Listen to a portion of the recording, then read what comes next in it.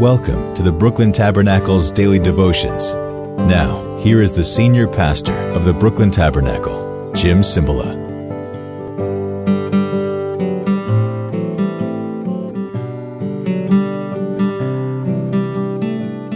Good morning. In English, I say to you, good morning. And this is our last day together in 1 Samuel.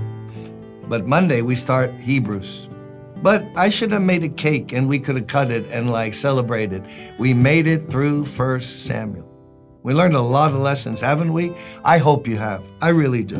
If this has been a blessing to you, send me a note, send me a red velvet cake, send me something. Send me a rubber band. I'll take anything. No, I just opened some notes today that my assistant, Nina, gave to me of people saying, this has been an encouragement to me. So I thank God that I can do it. All right, I'm going to give you a number. Tell me what's the significance of this number. 935. No, fooled you. It's not the time. This is the 935th devotional that God's helped me to do. Starting in Florida during the pandemic.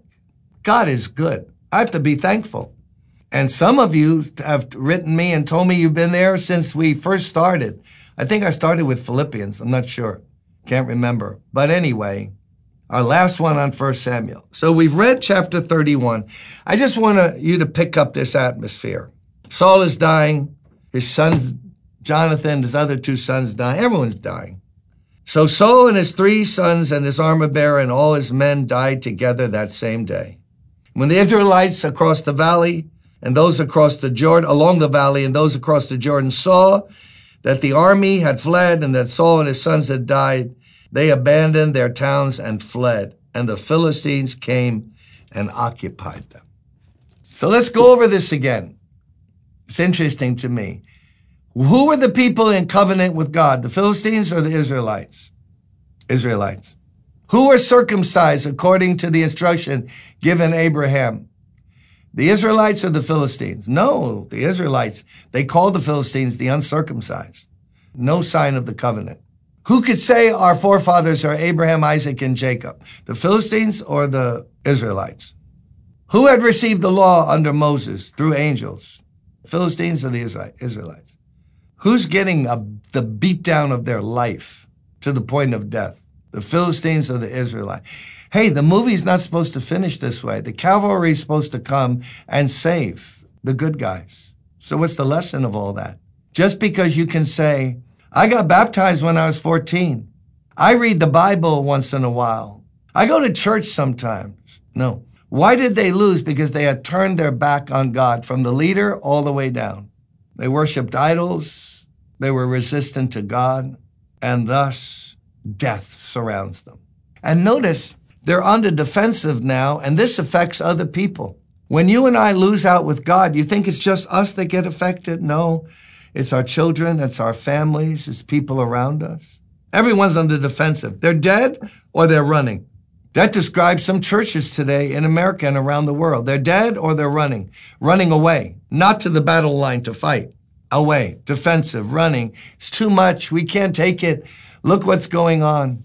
But John 10:10 says, the thief comes to steal, kill, and destroy. But I have come that you might have life and have it more abundantly. The Lord Jesus Christ died on the cross and poured out the Holy Spirit and made it available for all of us so that we could live victorious lives, fighting the good fight of faith, not running. Are you running? Are you running away from what God called you to do? Are you defensive and full of fear? Are you laying in bed at night, biting your nails and wondering, what's going to happen next? That's not the life Christ called you to. Paul says somewhere, we are more than conquerors. Not just conquerors, more than conquerors. Saul, at the end of his life, has death, darkness, and running, and fear, and defeat just everywhere. Why? Because if you turn from God, you lose the only hope you have. The only strength you need. The strength that you need is in God and God alone. Ministers lose out with God. Think of the ministers. Just this year, think of ministers who have changed their tune 20 years ago, 15 years ago. They were preaching the truth as it's found in the Bible, as it's found in Jesus. And now to fit in with the culture or to get a following or to be clever or not to be thought simplistic or not to go against the flow, they're preaching total, absolute nonsense. And defeat and death are going to follow. Because you can't, your arms are too short. My arms are too short to box with God. Let's serve God today. What I get out of 1 Samuel, reading it and rereading it over and over again, is Samuel looked to God, and though people probably laughed at him and said, "Who's Samuel?" He's the hero, one of the heroes of that book. David, trusting only in God with a sling, kills a giant. Why? Because God is with him. I'd rather have God with me than $1 million or $5 million or the applause of the media.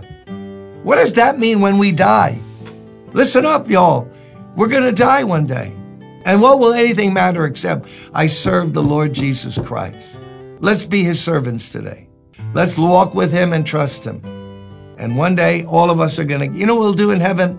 We can talk about, well, listen, we'll worship him for like 10,000 years without stopping. And then when we talk in our fellowship, we can talk about when we went through 1 Samuel and we were all reminded how great is our God. Let's serve him today and praise him with a happy spirit. See you Monday. We begin the book of Hebrews. God bless you.